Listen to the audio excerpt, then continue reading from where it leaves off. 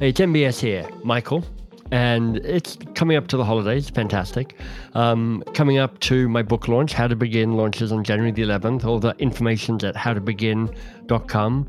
If you haven't heard it before, authors love people who pre-order, and they bribe them. So there are bonuses to be got if you go to howtobegin.com and order the book. To make life a bit easier for us and to make sure that stuff doesn't get lost just because it's been in the past, we're pulling out some of my favorite episodes to listen to. You might know I was a Rhodes Scholar, which is a wonderful privilege to have had.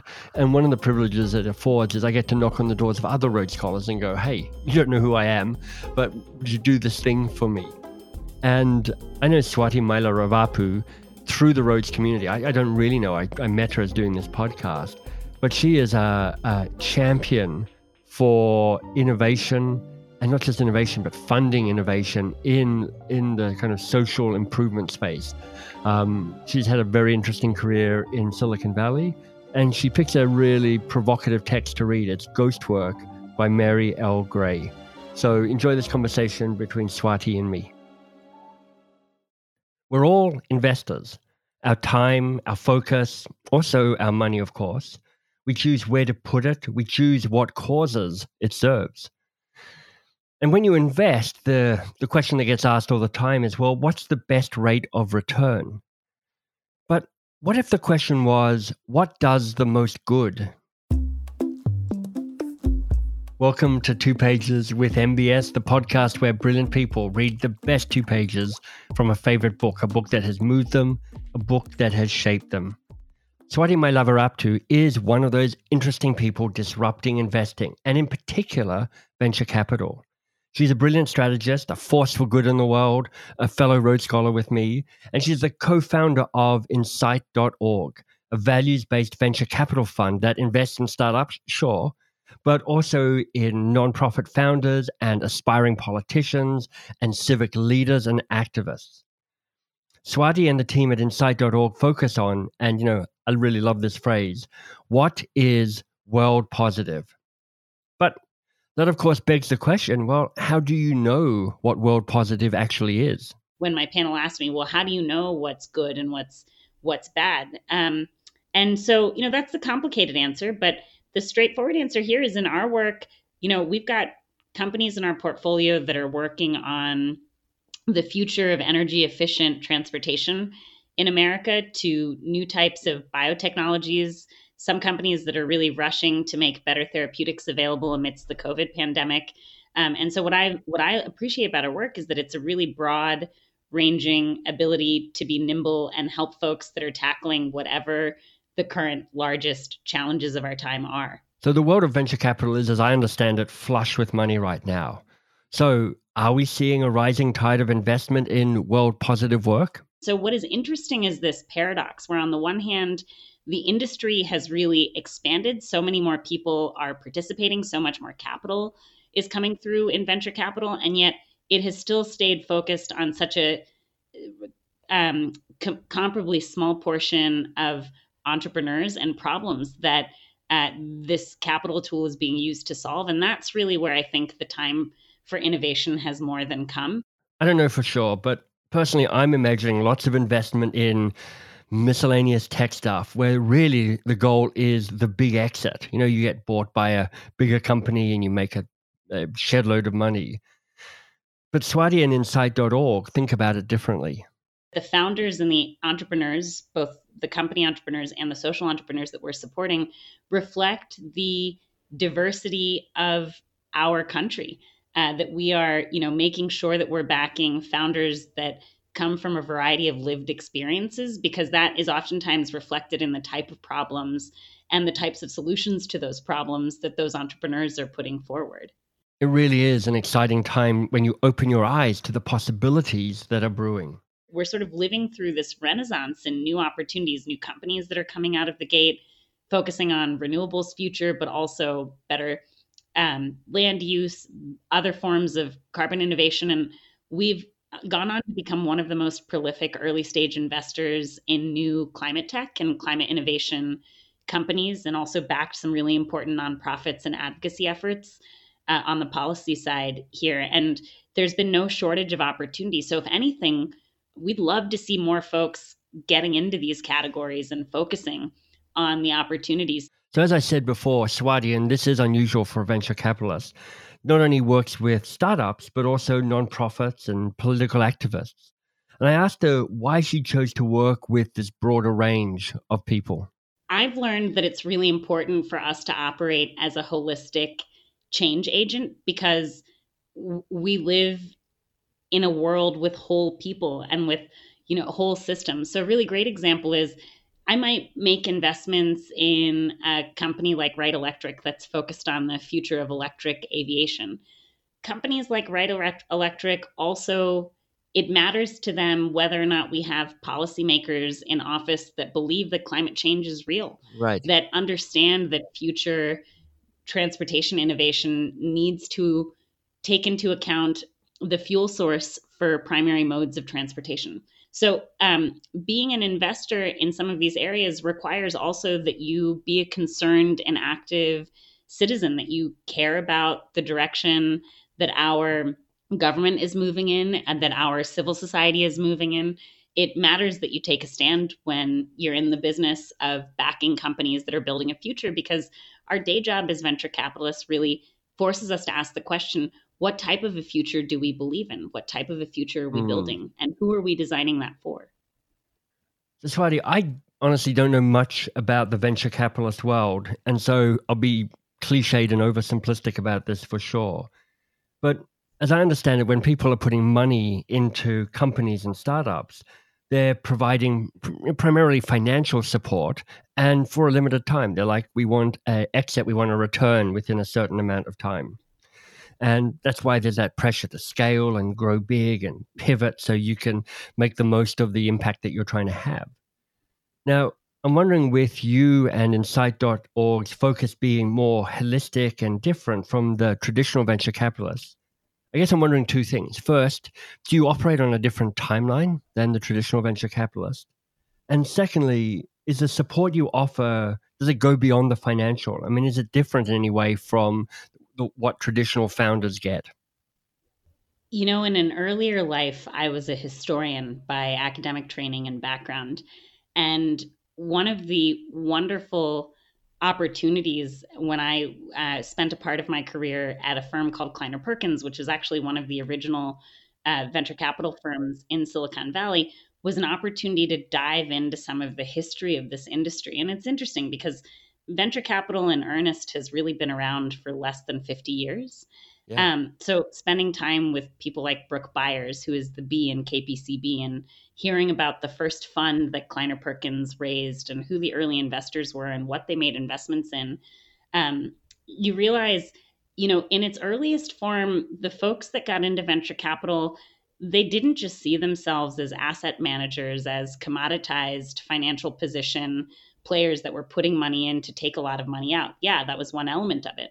But they also thought that they were building stuff. They would be thought partners to their entrepreneurs. They would take on these big, audacious bets to build things that mattered, backing companies that were spinning out new technologies from, the post World War II era. Some of the early R&D efforts in those days, you had to really have that creativity and that desire to build and do hard things with your founders when you were doing stuff like investing in Genentech before there was evidence that of what a major at that time modern biotech company could be. For example, what was the computing industry in those days for you to believe that making investments in companies like Hewlett Packard was going to be fruitful? What was it to back a company like Intel? So I give those examples to say there was a time not so long ago when this industry was really predicated on being creative capital. It wasn't just 1x in for 10x return capital. It was really about Right. getting in there and being in the weeds, building stuff with the company teams themselves. And I like to think that at Insight, we get a little bit back to those roots. My husband and I are both entrepreneurs. My husband, Matt, was part of the early teams at Apple working on things Yeah. like the iPod and the iPhone when there were real game-changing, category-creating innovations. He went on to start a company called Nest. I spent some time in the earlier years at Square when, we had a coffee shop in the middle of the office to really learn who we were building for and what we were building. Right. And what I'm learning, what we really bring to our work and insight is this idea that we want to be in there with our entrepreneurs as entrepreneurs, helping them build this vision of a better future that they had. So it's a lot more hands-on support than just cutting a check. And I think we really value that work. And we find that our entrepreneurs really appreciate having that hands-on perspective too. Oh, that's interesting. I hadn't realized. I mean, I knew Matt was your co-founder, but I didn't realize he was a life partner with you as well. That's such an interesting combination of skills that you must bring to those conversations. Oh yeah, a fun story. We were prom dates in high school, so Oh, it that's goes way sweet. back. But when I talk about the deep values orientation too that we bring to our Yeah. work, I mean, um, this is part of it. I love that because I can imagine you're like, you're working together during the day, but at the end of the day, you sit together over a meal and you go, well, how are you feeling about the work you're doing? And you're going to be able to say, well, I'm feeling good about it. And you know that because we're in it together. That's right. So, Swati, tell us about the book you've chosen. Yep. So I am typically a huge fiction reader. I'm not a big nonfiction reader, but I read this book at the end of last year it just really expanded my thinking and appreciated it so much. It's called Ghost Work, How to Stop Silicon Valley from Building a New Global Underclass. And it's co-written by an anthropologist and a computer scientist, so Mary L. Gray and Siddharth Suri. And it Hmm. was based on some research that they both did in partnership with Microsoft's sort of research shop. Yeah. But it was an anthropological study of a few thousand people that participate in the sort of new AI technology informed labor market around the world. Right. So, how did you come across it? Somebody recommended it to me. I think I was talking to a friend of mine about how if data science, how I really believe that anthropology was an underutilized skill set and profession, and something that I Yeah. thought uh, I'd love to see more representation of in the tech industry. And they said, well, there's this really great anthropologist who just won a MacArthur Genius Prize, and you should read the book Mm, that she just put out. It's called Ghost Work. fantastic. Now, how did you pick the 2 pages to read from? I mean, it's one thing to pick a book, that's kind of hard enough. But then you have to try and pick the 2 pages that capture the essential message of the book. Where did you go in the book? I picked two pages that are from the end, so the conclusion section, because I think the book does a really beautiful job of getting you some really rich ethnographic studies of individual people's experiences and their lived realities, but then they Right. also pull back up to help you see the forest for the trees towards the end and have some really important aha moments that I think reframe some of the individual stories into a bigger set of takeaways on what comes Yeah. next and what the implications are. And I think it's an important time to read something like this too, because for two reasons. One, some of these future of labor market participation questions are really fundamental to what I think we're being asked to reimagine on the other side of this Mm, pandemic in America. But right. also because it's a great example of what you and I have been talking about, Michael, the idea that you can be in the work of building a company or building a technology product or service, but increasingly we have to be aware of the context in which we are building these things and what are the unforeseen implications of bigger societal shifts that the systems and companies we might be building participate in, and how do we step back to see that bigger picture and ask those tough questions. Yeah, there's a writer and a founder who does work, I think, similar to yours, I would guess. Her name is Jacqueline Novogratz, and her company's called Acumen, which you might have come across or heard about. Right. And her latest book is called A Manifesto for a Moral Revolution. And the phrase in it that really resonates for me, I keep talking about it, is what if we could give more to the world than we take? And I think that speaks to this bigger context. Mm-hmm. And I think this is kind of similar to the reasons for the work you do at Insight.org. And it's what this arena is about. It's about tech, yeah, sure. But it's also about politics and it's about philanthropy as well. Because it's all in service of a bigger game, which is to make this world a bit better. Yeah, I actually, of all people, one remark that I remember hearing David Rubenstein, give was he once explained, philanthropy isn't about tax status and 501c3s and setting up a foundation and making grants. Philanthropy is simply about the love of people. And Right. if you think about it from that perspective, it's a really far-reaching concept, and it's something that it could touch any aspect of our day-to-day work. Another thought that I had recently was when I used to explain what we do at Insight to folks, it was not uncommon to get the reaction of, "Oh, you guys do like that social enterprise stuff." And part of what I explain these days is I say we do enterprise stuff. And if you think about it, all enterprise is fundamentally social.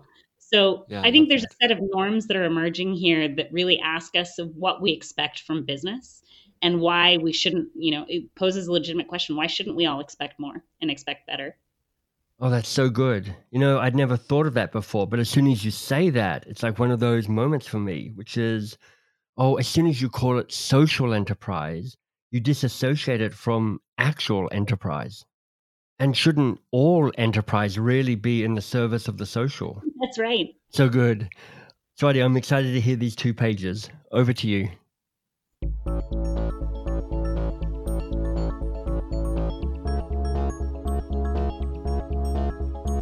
The days of large enterprises with full-time employees working on site are numbered as more and more projects rely on an off-site workforce available on demand around the globe.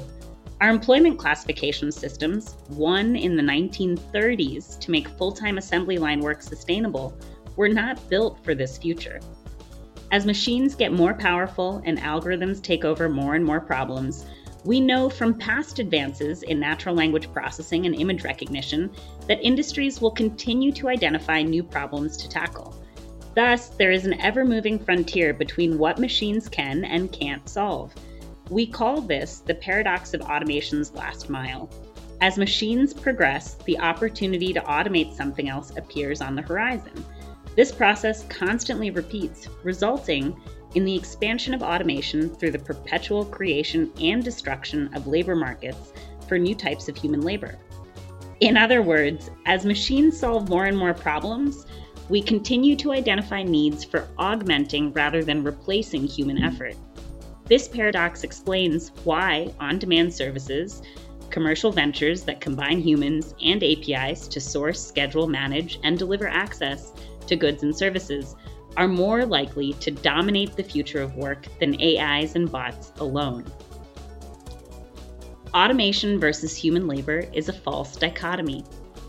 As many in the world of AI and computing know, ghost work, the human computation behind augmented services, is a relatively new form of computing power that combines the speed and precision of software with human ingenuity.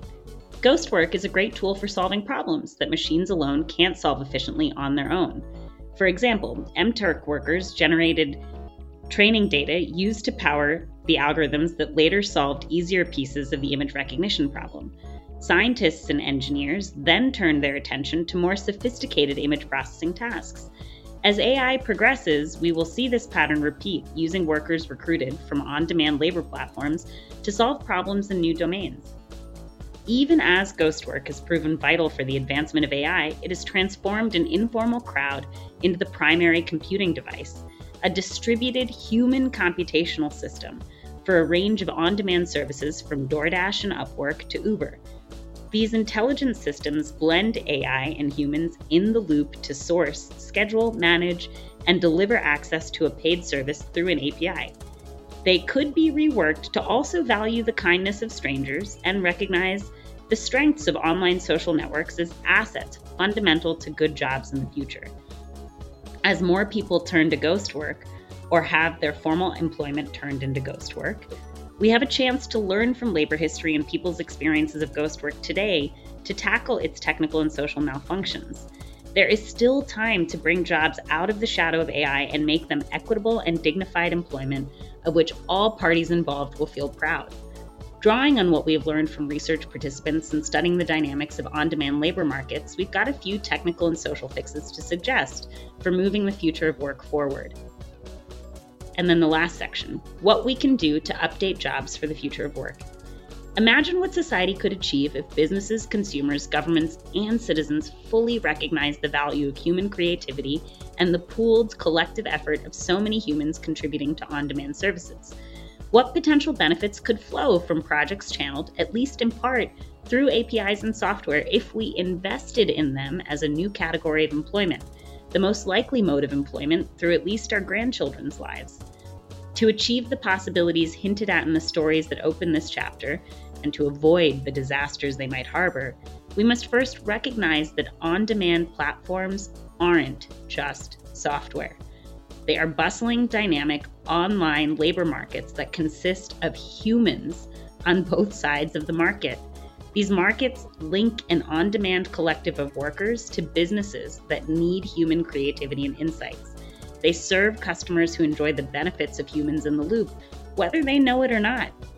The platforms facilitating the connection, when designed to recognize all humans involved as equally valuable and necessary to a business's bottom line, could open new work opportunities and reduce frictions that currently come with finding and hiring someone to start work on a particular job. And then they go into like a really great set of 10 suggestions. But I thought that framing was so powerful. Oh, that's powerful. I mean, I'm sitting here going, oh, I've just realized what a cyborg actually is. Because I always thought it was just, like the Terminator. You're half man, half machine. Right. But in fact, if you realize that a cyborg can be distributed, that it can be this combination of AI with humans throughout, suddenly you realize we're living in a cyborg environment. Exactly. And in a way, though, that helps us forget that humans are Right. involved. And in that way, it can be really, literally dehumanizing. I think that's a big part of the argument that Mary and Siddharth make in this book, and that was so eye opening. There is at its core a question of values. What do we value more, the service that's semi automated or the idea that people are still instrumental to the provision of these services? What did reading this book change for you? I think oftentimes in my work in building and shaping new technology ventures, I also have been guilty of thinking, oh, it's about supporting a really great technology. It's about really great software or a really Hmm. wonderfully delivered, delightful experience or device. And what the book is helping me remember is actually these are all systems that are human enabled, certainly human consumed, but also human enabled in the development and delivery of whatever the service or experience is. And there's a really important conversation to be had about whether or not, and if so, how much we value the human effort that's required in the production and provision of these services. And to some extent, we've had this conversation and made decisions because, for Mm-hmm. example, there's a reason why founders are as respected and valued as they are. I mean, literally, they are super represented on cap tables for a startup. Right. But what about the delivery worker? What about the person who's working behind the scenes to help an algorithm get smarter? Does the book make you feel optimistic or pessimistic about the way the ghost work will play out? I think the book does a really good job of studying and exploring and posing questions. It Hmm. left me feeling fundamentally optimistic. There's a section at the end where Mary and Siddharth make the point, for example, we're having conversations in this moment, especially amidst this pandemic, about whether or not protections like universal basic incomes make sense. And part of the Right. point that they make is conversations around social protections and what policy measures we want to put forward are really important, not just because they're necessary to protect the poor folks that might lose their jobs because of technology, but because actually as a society what we're deciding is that we really value people to be available on demand to help deliver these Hmm. services. And so there should be some some measure of social protection that comes along with that, as a recognition of the value of expecting to get something delivered or be able to get an answer at the drop of a hat or the sending of an email or the click of a button on an app. Does this influence your investment decisions in terms of what you look for in organizations? I think part of what it clarifies is you asked me earlier, how do you kind of make the determination that Right. a founder, a team, a product or service aligns with the world positive impact that you want to have? we love founders and teams that ask these kinds of questions, that make real the fact that they are also grappling with some of these really tough ethical considerations, that are realistic about the idea that while they have this vision to make the world better, that there are going to be some important conversations, sort of broader contexts in which they operate, whether that means policy conversations that need to be have bigger societal shifts that are needed. We really love teams that acknowledge that there are these hard, real questions that impact the worlds in which they're creating and producing things. So, how do you get into these conversations with these founders or these individuals? Because, and again, all I've got about venture capitalism is the cliche. So, I'm imagining some founder shows up and there's like, here's my 10 slide deck, and I've been polishing it for months, and I've got my messages down pat. And here's the compelling argument, and here's the problem I solve, and here's the growth potential. It doesn't feel that in the traditional pitch deck structure, there's a lot of space for a conversation like this. So I'm curious to know, I guess, how these conversations show up when you're in interaction with a founder or with an individual and you're thinking of investing in them. Yeah. Well, very simply, we ask these questions during our diligence process. Part of the reason why a typical pitch deck for a consumer company will show their year on year growth numbers, their organic growth versus paid acquisition numbers, is because they've gotten in the habit of investors asking those questions and expecting to see the answers. And so, from a similar perspective, we ask these questions, how do you think about these elements of the broader policy environment that you work in? How do you grapple with these really tough normative questions that are facing the industry that you operate in? How do you deal with the fact that you might have in 4 years a legislative environment where half of the folks empowered don't believe in climate change? Right. What part do you play in those broader conversations, and how do you engage in some of those efforts? And it could also be the case that, it's not necessarily through the company, but it's something that these entrepreneurs as whole human beings take an interest in personally. And that's really useful information too. Is there a company in your portfolio who you think is doing a really interesting job at finding this balance between leaning into all the power that AI can give you, but also remembering that it's a human-enabled process, a human-enabled system? I think we're actively looking for more companies that are thinking about this in a super helpful and constructive way. I less on the company side, but increasingly on our philanthropic side and the efforts that we're supporting in nonprofits. One of the organizations that we were early supporters of is called Paid Leave US. Plus is their acronym. Yeah. And 5 years ago, Plus was one of the first nonprofits in the country to start advocating for paid family leave as just a basic worker protection and economic right for people in America, as something that was important for more than just women working in the tech industry when they had their first child. And I think now we've spent 12 plus months living in a pandemic that has killed an unprecedented number of Americans and made an even larger number of us really sick, to make the point that paid family leave is really important, and it's a pretty universal need and opportunity. So I think we're really interested in also other efforts to expand some of these conversations around what new types of economic protections and what new work contracts might look like. Oh, that's so interesting. Because the diminishment of unionization is not just in the US, it's around the world. And losing that collective ability to understand how to protect workers, to give them the ability to, I guess, have a conversation with management, that's part of the unbalancing of the power within capitalism. And it's very interesting to think that now something like Plus, for instance, is in some ways a reinvention of a conversation that used to happen between a union and an organization. Well, one of the changing realities in the last decade plus in this country has been that work has taken on a different meaning than it did, for our parents' generation, that it's not just a contract between a firm and a full-time employee. I think the modern age values and has seen an uptick in demand for flexible work. And that's really great and super important. But I think, it begs a different question of if these protections and guarantees aren't coming from a firm, where else do they come from and what are they really? Yeah. Swati, this has been such a great conversation. Thank you. I'd never heard of this book before, so thank you for exposing me to that, and really making me think more deeply about the complexities of humanizing workplaces. I mean, work is a source of meaning for so many of us. But with the rise of AI and the incredible power of that, how do you find this balance between technology and being human centered? A final question, and it's the one I ask at the end of most of these interviews. It's broad and it's tricky, but let me ask you anyway. Is there anything that hasn't been said that needs to be said in this conversation between you and me?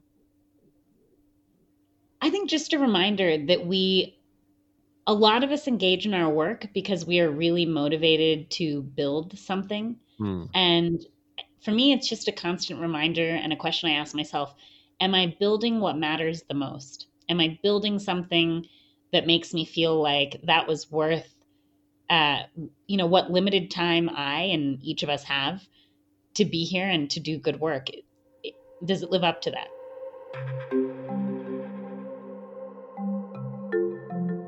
This was a provocative conversation for me. I mean, I guess I'm thinking about three things. First, how do we help organizations stay human-centered? I mean, as I'm recording this, Amazon is in the news about its, I guess, HR algorithm firing frontline workers who aren't productive enough. I mean, I always thought machines would replace the boring frontline stuff, and often they do. But things sort of get a little darker when machines are our managers and we're left doing ghost work. I mean, ghost work is such an evocative title. It's a physical manifestation, but it's soulless. Second, and this is what Swati said at the very end, it's like, am I building what matters most? And this, of course, is so strongly connected to my new focus around helping people define and take on worthy goals, work that is thrilling and important and daunting. But what's landed most deeply for me, and it is connected to the first 2 points, is what investments am I making? My time, my focus, my friendships, my community, my money, my life. All of it's being spent. But am I active enough in the way that I decide how to spend it? For more information about Swati and Insight.org, go to that website, insight.org.